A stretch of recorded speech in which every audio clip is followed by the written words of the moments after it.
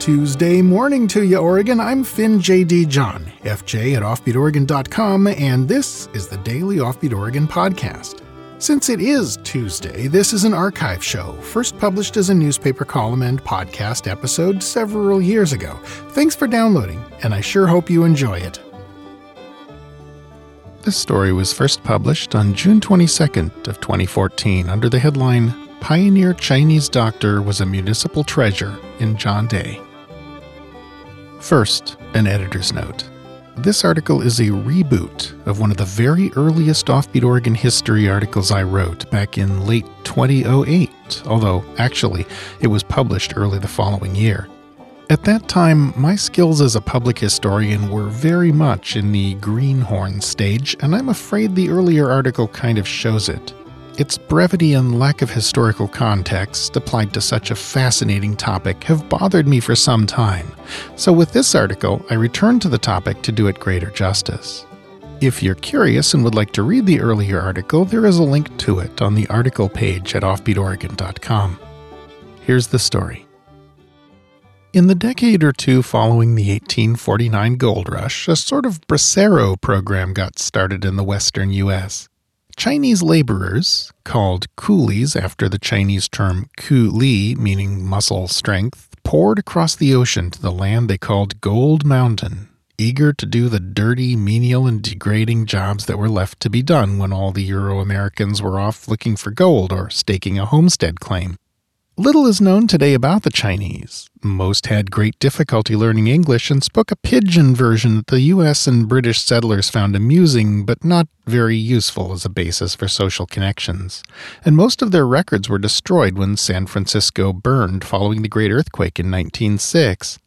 What is known is that the Chinese in early Oregon were treated as second-class citizens, openly so. By far the most horrific demonstration of how bad this discrimination could get was the massacre of 34 miners at Chinese Massacre Cove in 1887, a topic I wrote about in early 2012 in an Offbeat Oregon history article, focusing on the fact that the leader of the gang of murderers who perpetrated this deed is still commemorated in a monument at the courthouse in Wallowa County. But there were also unconfirmed stories, unconfirmed but quite possibly and probably true.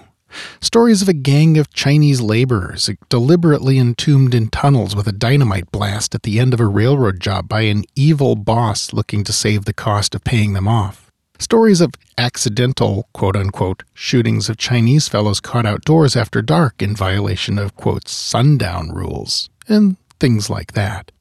And then, when the need for cheap muscle began to fade with the completion of the transcontinental railroad lines, the U.S. government slammed the door with the Chinese Exclusion Act, locking their second-class citizen status in by statute. But in John Day, there was one Chinese man whom the local residents would posse up to protect if they had to. His name was Ing He. He was better known as Doc He. He was a skilled Chinese physician.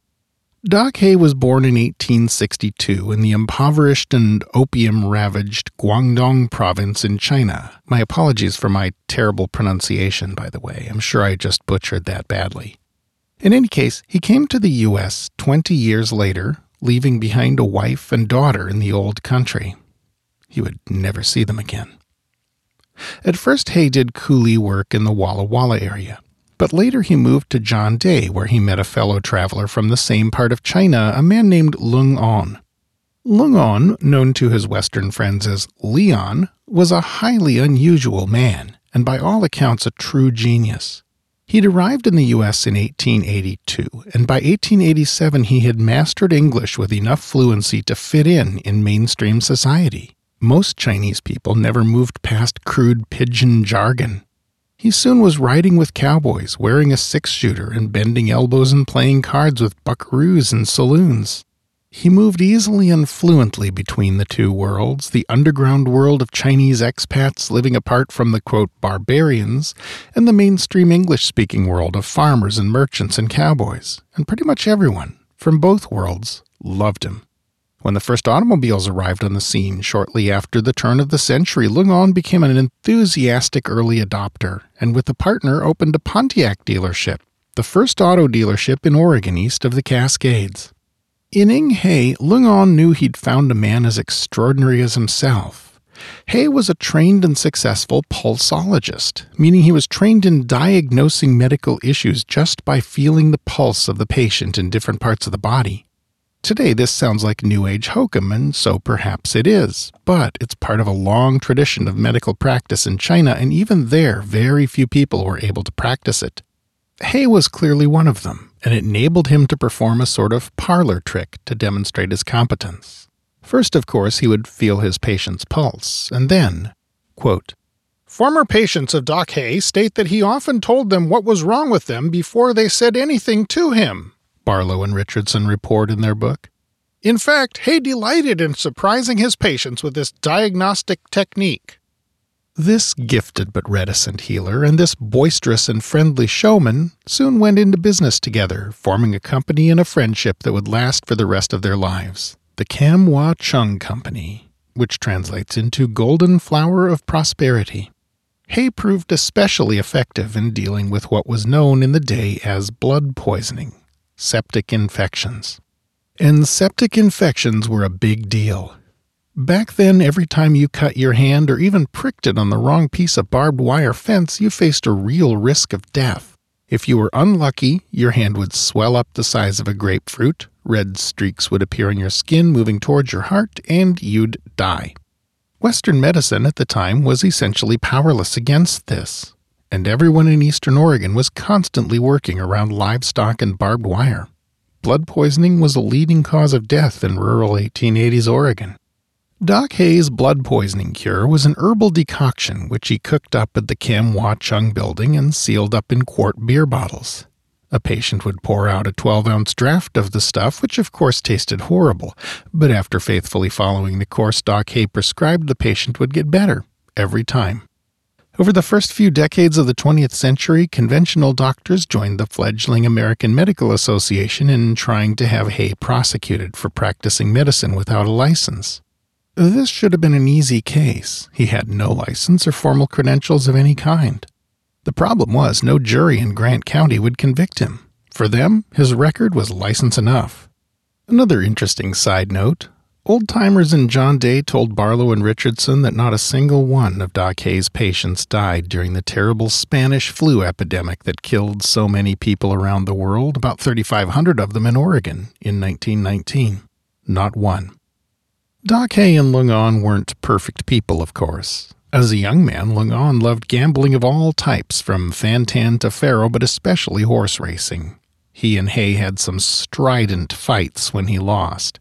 And Doc Hay was an occasional opium smoker right up until the drug was outlawed in 1905. In fact, the Kam Wah Chung building occasionally served as an opium den. Both men were big disappointments to their families back home in China, who frequently wrote begging them to come home, which they could not for fear of being prevented from returning, or at least send money, which they did only very sporadically.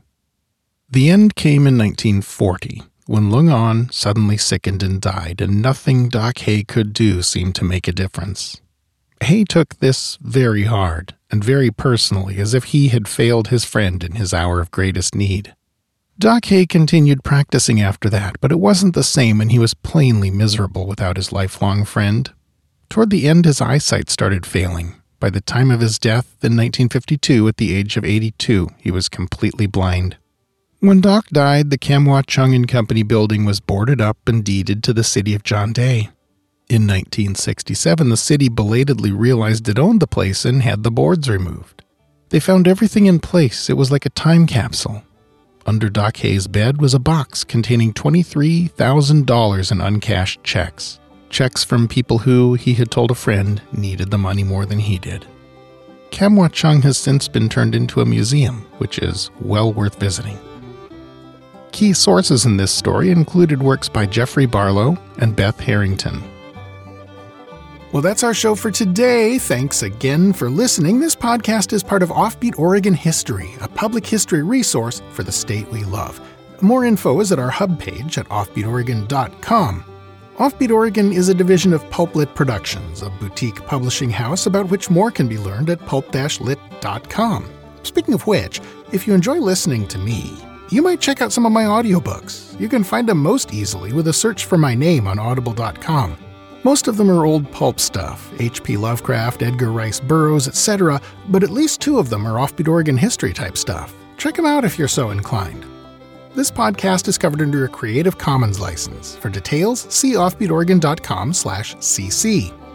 Our theme music is by the Atlas String Band and was written by Carmen Ficarra. Listen and download more at atlasstringband.com. Questions, critiques, ideas for a future episode? Email me at fj@offbeatoregon.com. Episodes of Offbeat Oregon History are uploaded around 6 a.m. every weekday, so the next one will be on your device and ready to go before you know it. Until then, go out and fill up the rest of the day with good stuff. Bye now.